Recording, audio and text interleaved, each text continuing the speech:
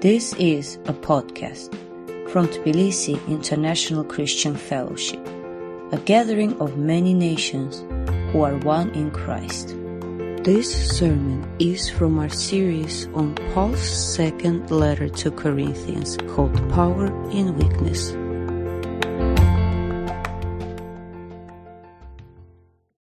We're going to open up the Word of God together now. As God feeds us on our pilgrimage to that place and that time. And we're going to be turning to Paul's second letter to the Corinthians. We just started this new series last week, which would take us through, God willing, through the next few months. And we're going to be turning to 2 Corinthians chapter 1, verses 12 to 22. And I'm going to be sharing that on my screen for you. But it might be helpful to grab your Bible and look that up so you can follow along. 2 Corinthians chapter 1, verses 12 to 22. And let me bring that up on my screen right now.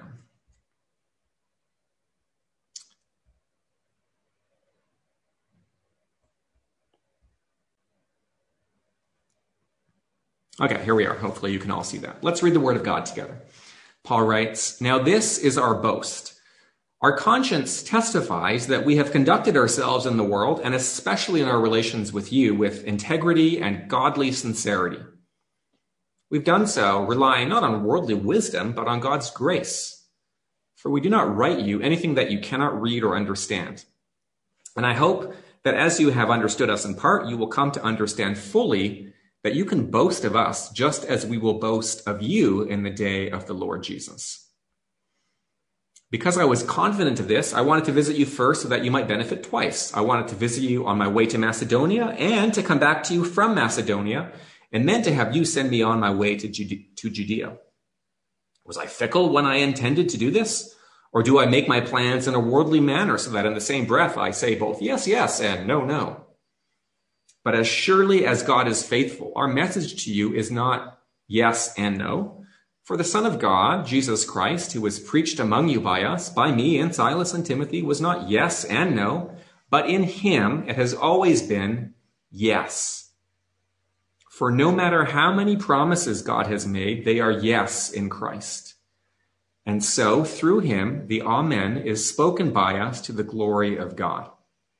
Now, it is God who makes both us and you stand firm in Christ. He anointed us, set his seal of ownership on us, and put his Spirit in our hearts as a deposit, guaranteeing what is to come." This is the Word of God. And let's pray and ask his blessing on what we're about to receive. Heavenly Father, you have indeed set a meal before us. You are feeding your hungry children, and you have provided something for us that you know that we need today. We ask that we would listen with open ears and open hearts. Help us to receive what your Spirit is saying in these words.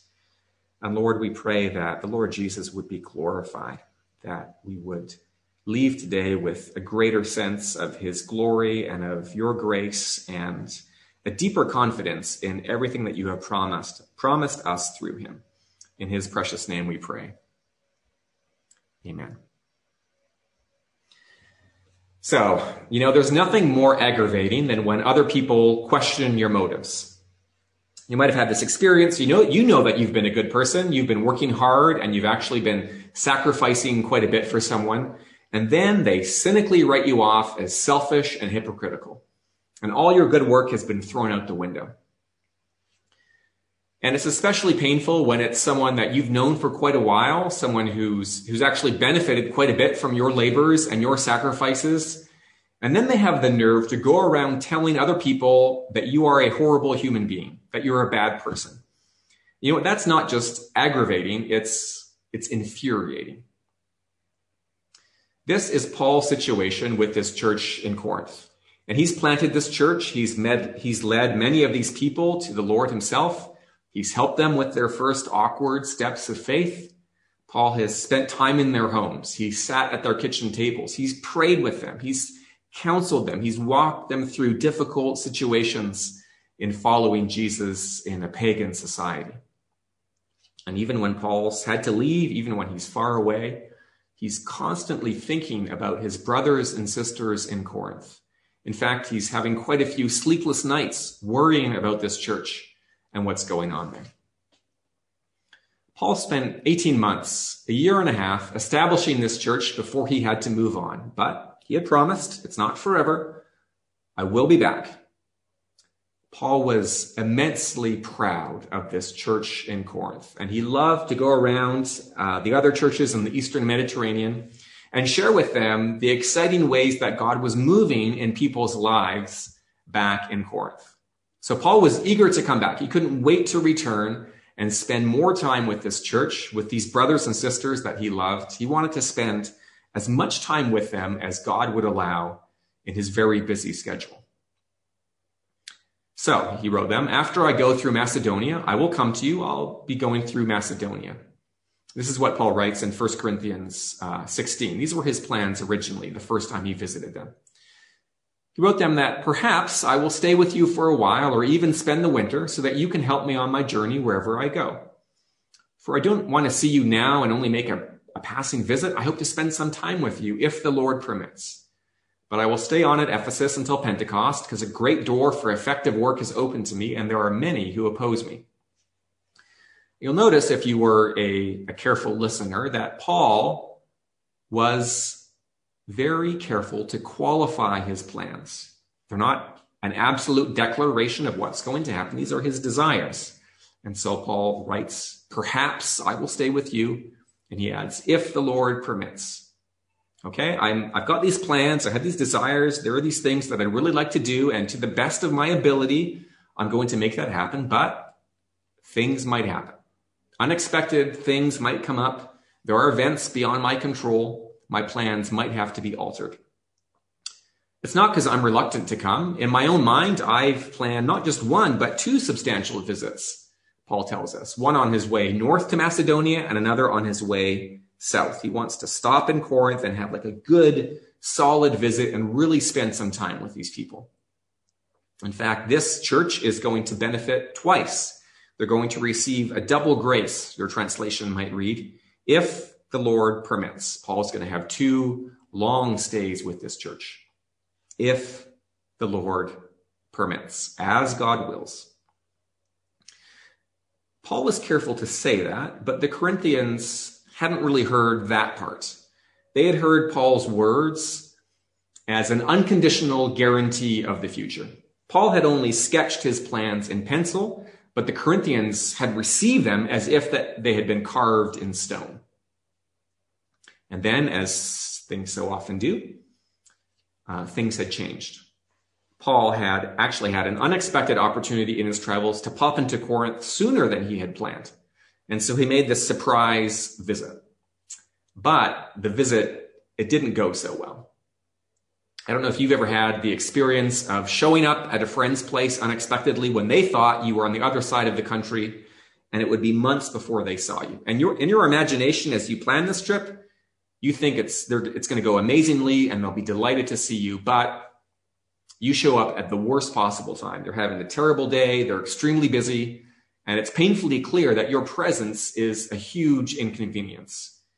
And you begin to wonder if that 12-hour bus trip was really such a great idea. Paul's visit to Corinth was even worse than that because everything just blew up in his face. The relationship had been somewhat tense to begin with, and Paul's opponent somehow had turned the whole church against him in his visit. Paul's words were misconstrued, and he found himself hurt and humiliated as people were openly opposing him. And Paul realized that, staying on in Corinth is only going to make things worse. So he made the difficult decision to cut the visit short and just leave town and let things cool down. This is obviously not the time for an extended stay. And that's not just to protect Paul himself, but also to protect the relationship.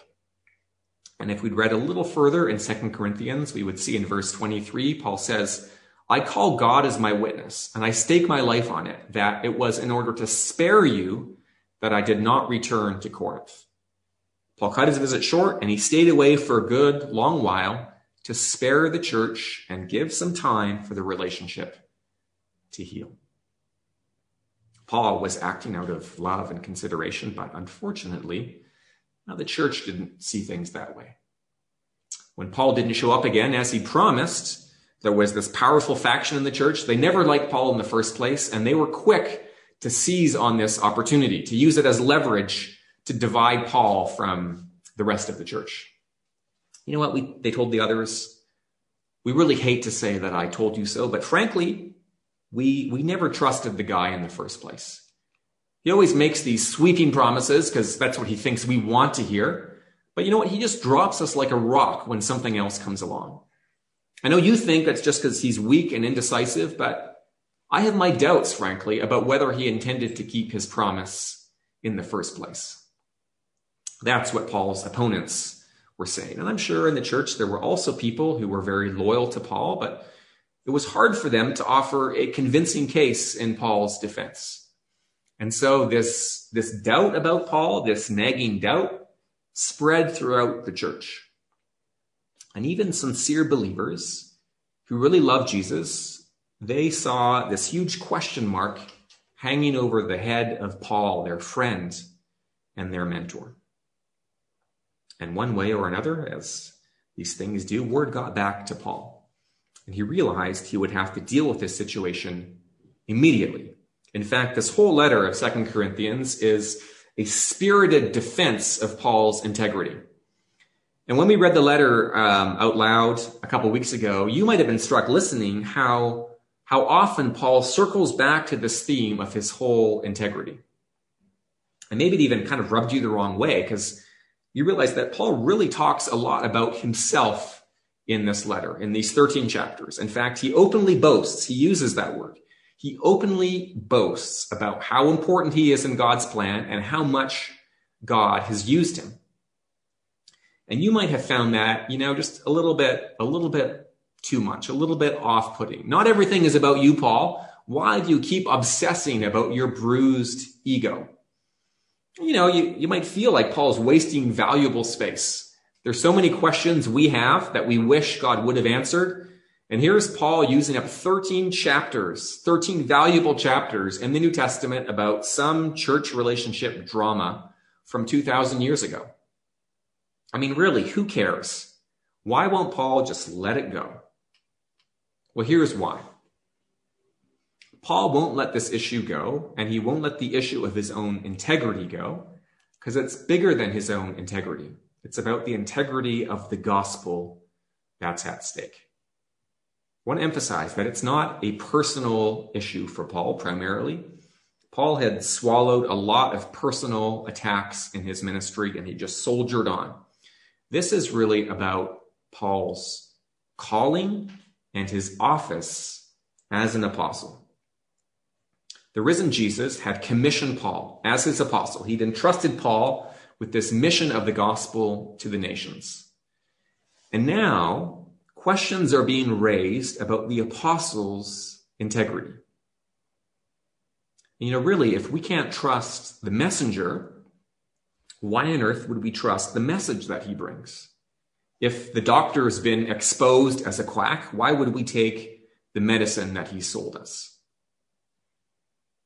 And a lot of us, I think, feel this issue deeply because we've been let down by Christian leaders in the past, people who were pushed to the front because of their incredible gifting. And really, those people did help us to grow in our faith by leaps and bounds. And then we found out that these people we trusted, that we received God's grace from, they were actually pretty terrible people. And if you've been through that, you know it's a really confusing experience. And it raises a lot of painful questions. You don't know what's true and what isn't true. And you begin to wonder, what if this whole thing is just a tissue of lies? The integrity of the messenger is everything. In Canada, up until the 1960s, the government operated this whole system of residential schools for Aboriginal children, First Nations, as we call them in Canada. And the government, the police, would forcibly seize children from their parents, and they would send them far away to schools that they had licensed to operate by Catholic and Anglican missionaries mostly. And these residential schools were hell on earth, honestly. Children were beaten or they were put in cages if they spoke their native language. If they vomited up the poor food that they were given, they were forced to eat the vomit. And they also endured years of sexual abuse by priests and nuns. And the worst part of this evil was that all of it was done in the name of Christ. And these people made in the image of God were subjected to these horrors to save their heathen souls. And now, unsurprisingly, as a result of this evil, it's virtually impossible for most First Nations people in Canada to hear the gospel as good news. And to be honest, I don't blame them, because people will never receive the gospel of the love of God from evil, from unholy people. And really, how can they if our own lives show that we know nothing of the grace of God ourselves?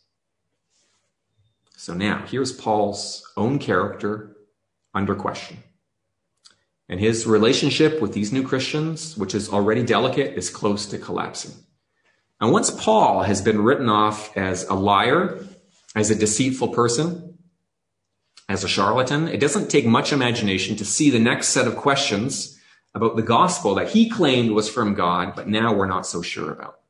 And so Paul stands up in self-defense, not for his own sake, but for the sake of the Corinthians and for the sake of the gospel.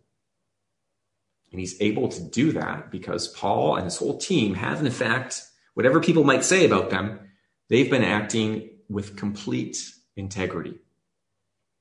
We can say with confidence and a clear conscience, he writes, that we have lived with a God-given holiness and sincerity in all our dealings. Paul's never pretended to be anything other than what he is, and he's never said anything he didn't believe himself was the truth. He hasn't tried to massage or manipulate the church. He's never flattered people or tried to take advantage of them. He hasn't tried to build up his power through all kinds of fancy footwork. Because Paul's goal wasn't to build up his own ministry empire. It was to preach the gospel of the grace of God. To preach the truth, and then to watch hearts opened by the Spirit of God eagerly receive the plain-spoken word of God. And then Paul knows if that happens, my ambition will be fulfilled. My ambition to stand before God on the final day of judgment, side by side with my brothers and sisters in Corinth, and boast together of how the power of God's grace worked through our lives. You see, gospel ministry, real gospel ministry, is always deeply personal and deeply relational.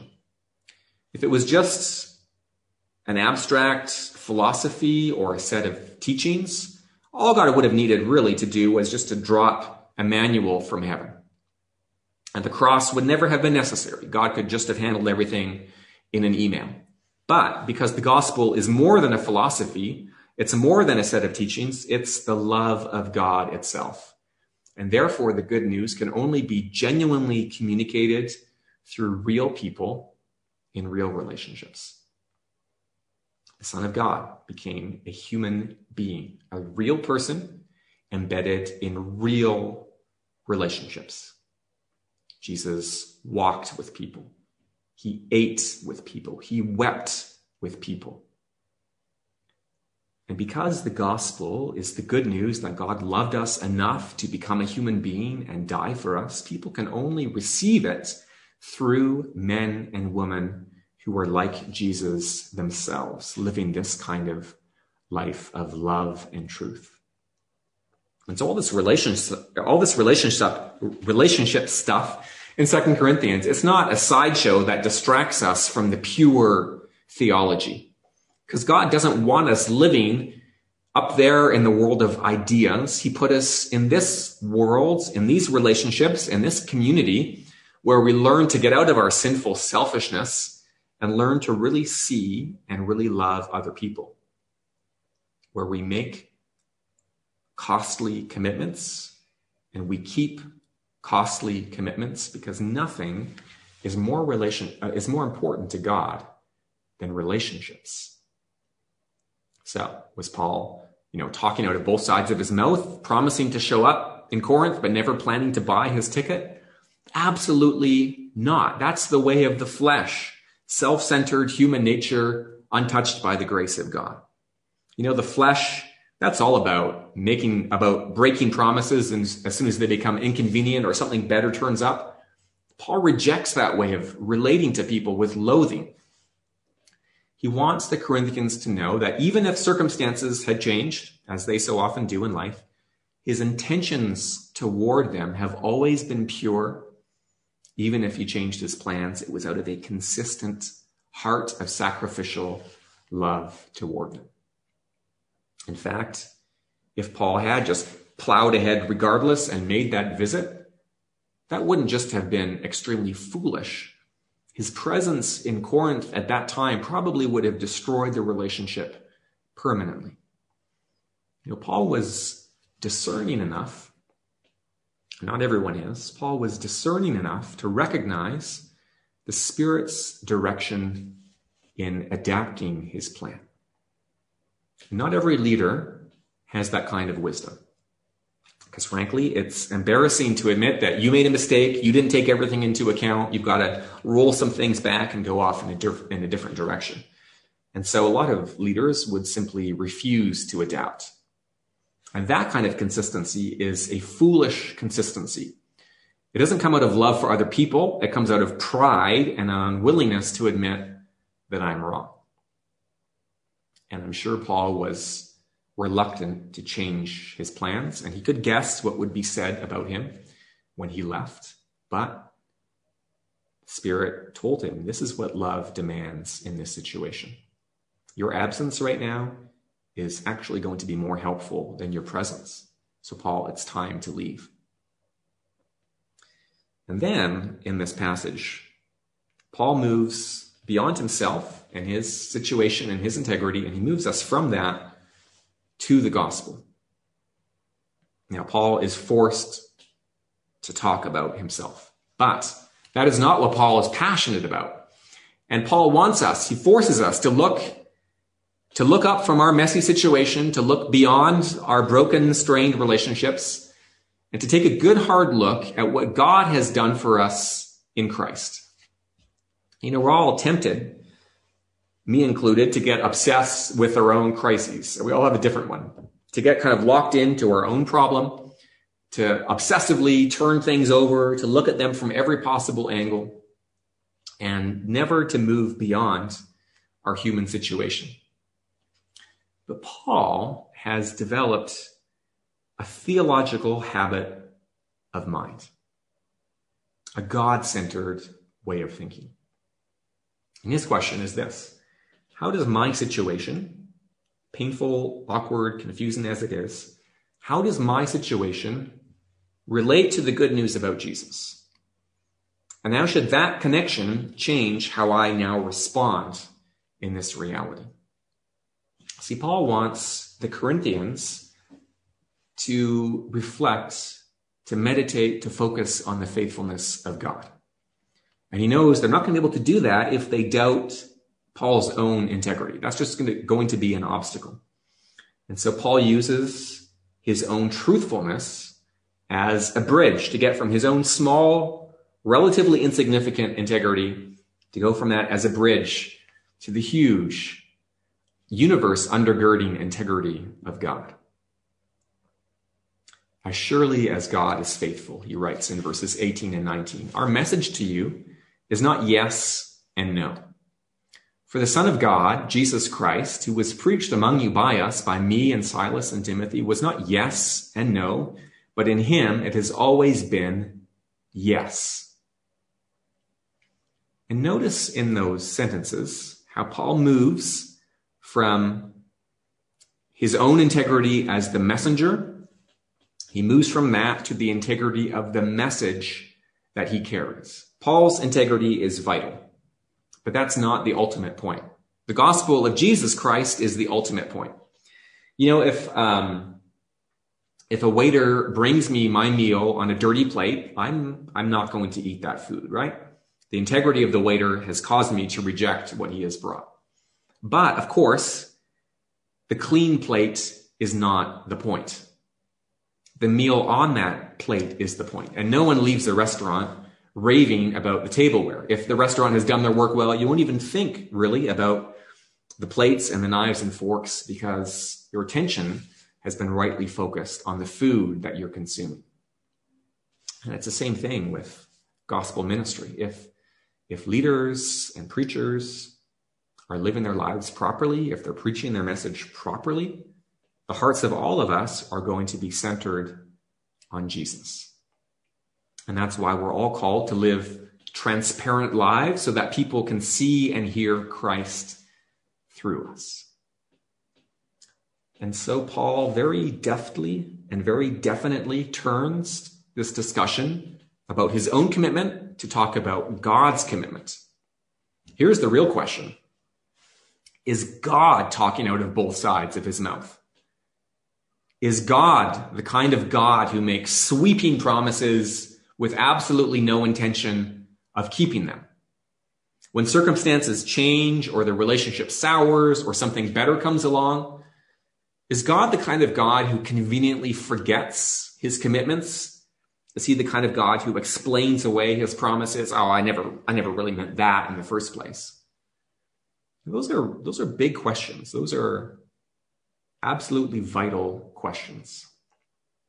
And I know they're very easy to answer on a theological level. Like, no, of course God keeps his promises. I know that from the Bible. It's ontologically impossible for God to lie. Easy to answer theologically. A lot harder to answer existentially at the level of our own hearts and lives. Because we're all living in this period of uncertainty in between the time of God making his promises and keeping his promises, at least for most of them. And there seems to be, honestly, a lot of evidence in our lives that God doesn't love us, that he isn't committed, that his attention is somewhere else, and that he's never going to keep the promises he's made. And of course, there's always the voice of the evil one trying to exploit any opportunity to make us doubt that God will keep his promises. And then even further than that, just knowing myself and my own sin, my own tendency to wander from the love of God. Honestly, there's plenty of justification in my mind for God just to give up on the relationship in frustration and say, you know what, promises have been canceled. You've taken advantage of my grace enough. That's it. I'm done with you. God has made great promises if we have read our Bibles. And right at the very beginning, he promised to crush the head of the serpent and bring us back to the garden. He goes on to make this incredible promise to Abraham to make Israel a light to the nations. He promises in Isaiah to make the lame walk and the mute sing. He promises to heal the sick and raise the dead. God promises to defeat evil and overthrow oppression and make a new world for us where there are no more tears or shadows, a place where we'll be safe and happy forever. And they are beautiful promises. But are they just words? How can we know? How can we be unshakably certain that God isn't going to backtrack, that God isn't going to break those promises? Here's Paul's certainty, Paul's unyielding conviction. For no matter how many promises God has made, they are yes in Christ. Jesus Christ is our security that God will keep his word. And here's why we can believe that. As we all know, making promises is cheap. Keeping promises is costly. And of course, that's where most of us back out on the keeping promises part. But God has already paid the cost by giving us his Son. And when we see Christ in our mind's eye with the eyes of faith, when we see Jesus hanging on the cross, it's God's demonstration that he's willing to pay the full cost of his promises.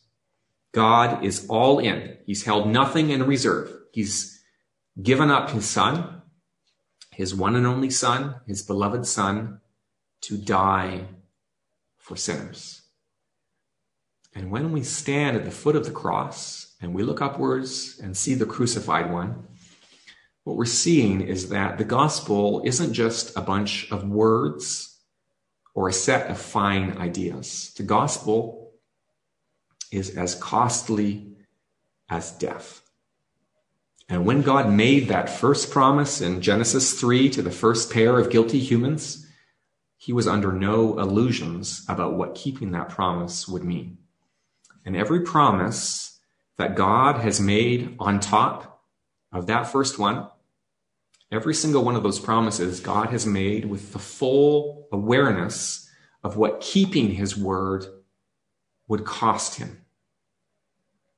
And God did not hang back. He didn't explain things away with a loophole. God made those promises with the intention of keeping them.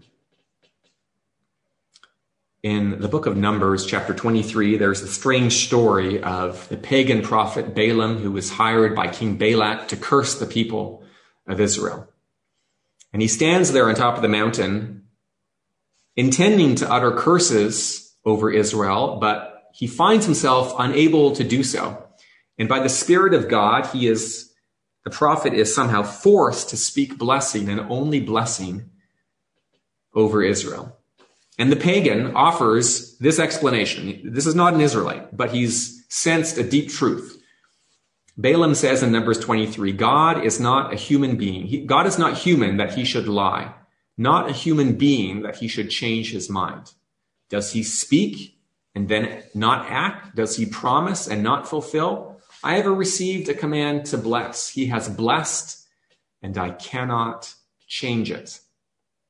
God has locked himself in through his word. God has locked himself in onto a path of blessing his people. And so in the fullness of time, God sent his son, born of Mary, born of the Virgin, to save Israel and the world. When the elderly Simeon and Anna, they hold the baby Jesus in their arms and they rejoice that at last they have seen the day of fulfillment. Fulfillment. Fulfillment is costly for God, costly for the Father, costly for the Son. And when Jesus agonizes in the Garden of Gethsemane in a bloody sweat before going to the cross, when he, in full submission, asks that if it's the Father's will, the cup of suffering should be taken from him, the Father says no to Jesus. God says no to Christ because Jesus has become the sin bearer, the substitute, the one who's taken all our guilt and shame and filth upon himself. And his calling that he embraced was to drink the cup of sin and wrath for our sakes, to drink it to the very bottom until on the cross he cried, "It is finished." And he gave up his life. Never say that it was easy for God to keep his promise. For God to say yes to you, for God to say yes to you meant that he had to say no to Jesus.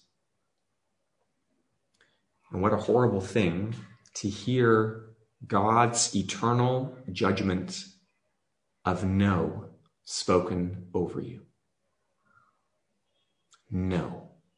And Jesus stood in your place to hear that sentence for you, to receive the no that you deserve on his own innocent shoulders. So that now, on this side of the cross and the resurrection, we can stand through Christ and only through Christ with full assurance of God's delighted, joyful yes over us. And really, how can we look at the cross? How can we look at the empty tomb and doubt it? And if we feel that God is both yes and no, that he sometimes welcomes us, but sometimes rejects us, then it's time to go back to Calvary and to meditate on God's total commitment to his promises. How foolish and slow of heart we are to believe. But though our faith wavers, though we are unsure and uncertain, God is not unsure, he is not uncertain, and he does not waver. He's not hesitating between, yes, I know, should I bless my child or should I punish them? God's word over all of us who are in Christ is a total, unreserved, and absolute yes. Yes. And if God, here's the logic. If God has gone this far to keep his word, to the length of the cross, then there can be no doubt that God will fulfill any remaining promises. Here is how Paul argues in his letter to the Romans. He who did not spare his own son, but gave him up for us all, how will he not also, along with him, graciously give us all things? God is completely for us in Christ, and therefore we stand as secure now as we will on the day we march together into the New Jerusalem. And it's all from the grace of God. It's a sheer gift for undeserving people. It was certainly gracious for the Corinthians to hear these words. They had really acted quite shamefully. They had wounded their friend very deeply. And Paul honestly has a lot of reasons to be angry and bitter, to pray that God would take vengeance and vindicate him. But don't you find it amazing that Paul's response as he opens this book is to remind these undeserving, kind of grubby Corinthians that God's word over their lives is a glorious yes. That's what Paul wants them to hear.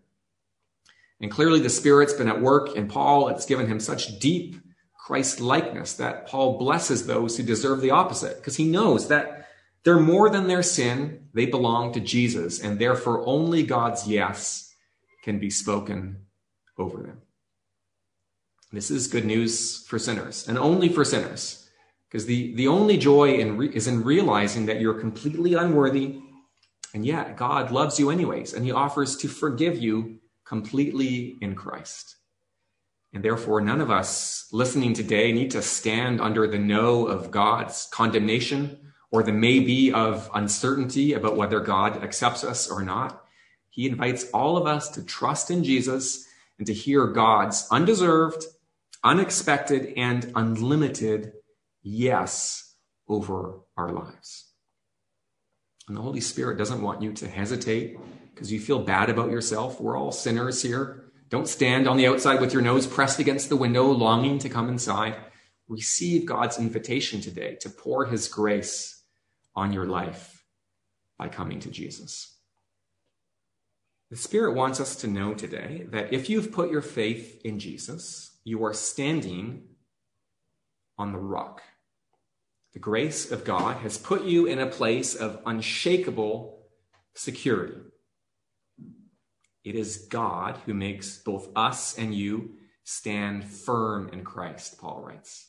He anointed us. He set a seal of ownership on us, and he put his Spirit in our hearts as a deposit, guaranteeing what is to come. It's really a beautiful series of images that Paul gives us. In the Old Testament, as you might remember from our series on 1 Samuel, the holy anointing oil was poured over the head of the new king to consecrate him for his duties. And from then on, Saul or David, they were no ordinary donkey seeker or shepherd. They had royal dignity, and they were set apart for God's service. And they were now untouchable in the best possible way. And in Christ, we too have been anointed as a royal priesthood. None of us are ordinary people. Each of us has a high office and a high destiny in God's service as those who are called to share in mission to the world through Christ. And the seal of ownership was this wax imprint that covered the precious belongings of the rich and the powerful. And they would take their signet ring with its unique image carved on it, and they would press it into the melted wax as a sign of ownership that could not be violated. And God has done this for us. He's written his name on our foreheads. He has declared to the world and to every spiritual power in the heavenly places that we are his precious and inviolable possession. And the deposit Paul speaks about was the down payment in a business contract that guaranteed the full sum. And the one who'd given the deposit couldn't take it back without breaking the contract and forfeiting the deposit. And God has put his Spirit in our hearts as this kind of deposit, guaranteeing what is to come. And his presence in our lives, as he works away, sometimes more evidently, sometimes very quietly, but his presence in our lives is our assurance that in God's good time, we will enjoy the complete fulfillment of everything that God has promised. We will enter into our entire inheritance.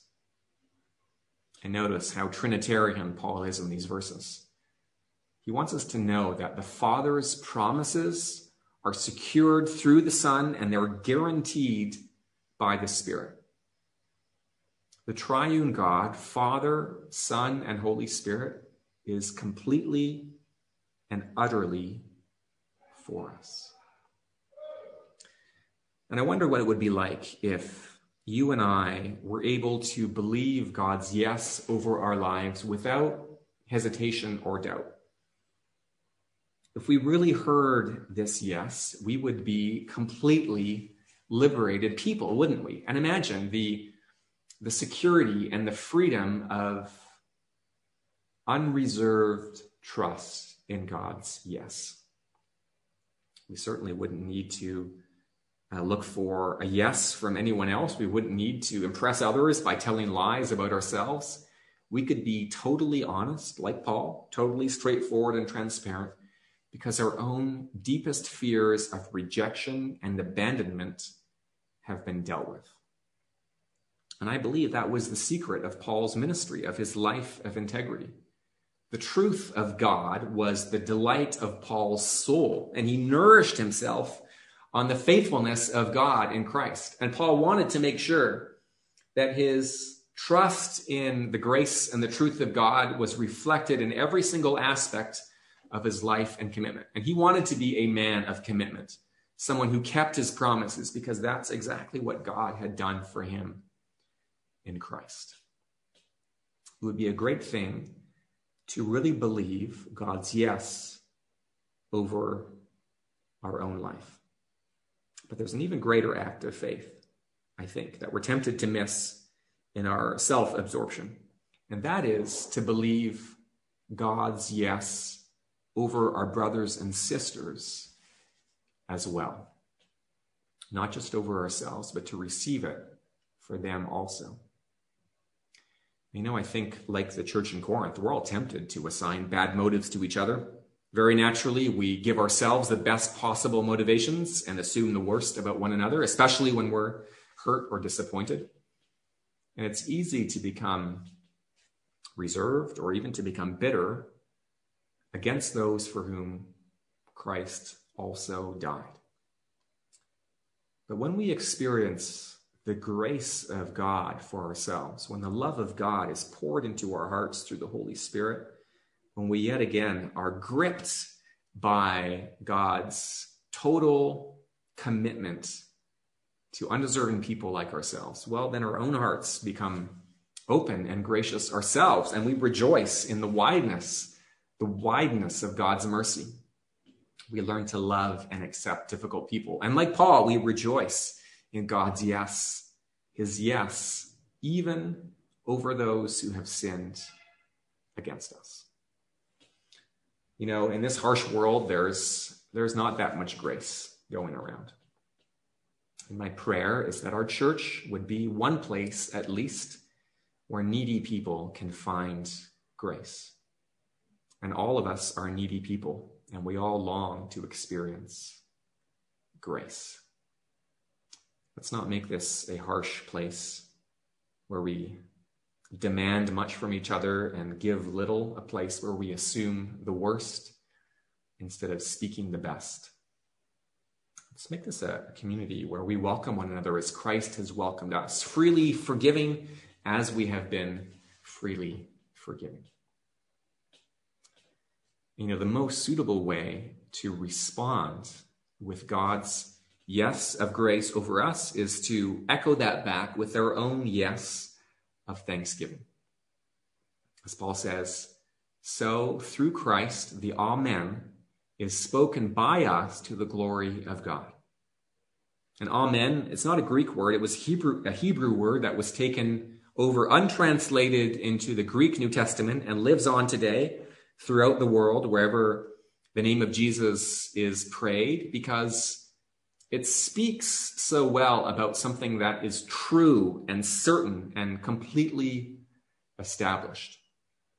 That's why we end our prayers with the words, in Jesus' name, Amen, because we're responding in faith to the promises of God. It's our yes echoing the yes of God. Yes, God, we cry out to him. All this is true. Help our unbelief and give us the grace to live in the complete certainty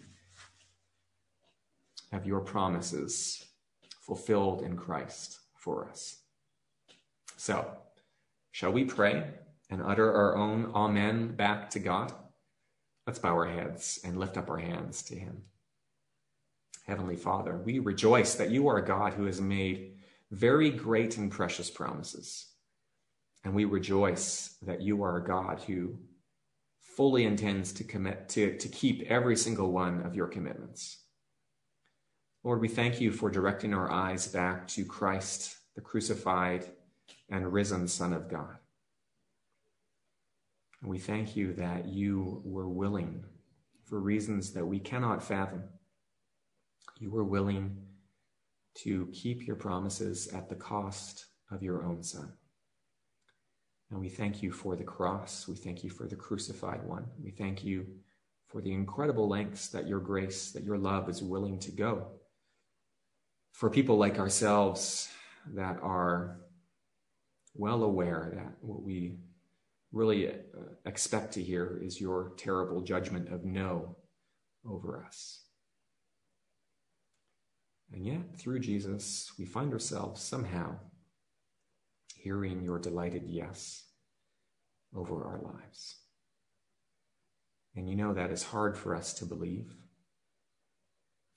And there are so many things in our own hearts, in our own relationships, in our own circumstances, not to mention the voice of the evil one telling us that it's not a full yes. There's a lot of no mixed into that yes. Lord, we ask for your Spirit to give us the full assurance that Christ has won for us, that is our right because we are in him and we are your sons and daughters. And I pray, Lord, that none of us would be bowed down or uncertain or unhesitating or cringing to come into your presence. We confess we are sinners, but we also profess that your grace is greater than our sin, because we're not coming in our own merits, our own deserving. We come through Jesus Christ. And therefore, because we are in Christ, we are very bold and we enter into the Holy of Holies, not uncertain, not cringing, but trusting in your yes. And so, Lord, we cry with faith, imperfect faith, but real faith given by your Spirit. We say, in Jesus' name, amen.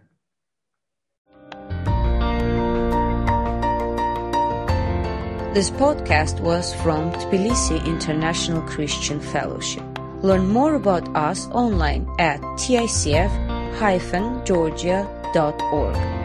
Thanks for listening.